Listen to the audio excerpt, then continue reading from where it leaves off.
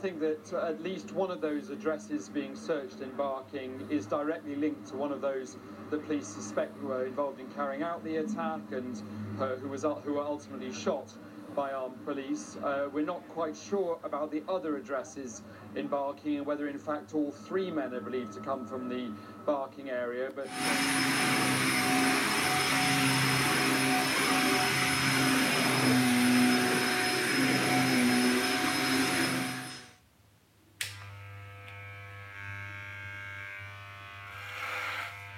hair clippers, just in case you think there's any lewdness going on.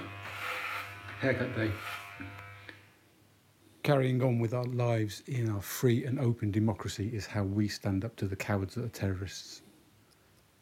We will not bow down to any of them. I'm telling you that for a fact, if you don't know UK. And relax.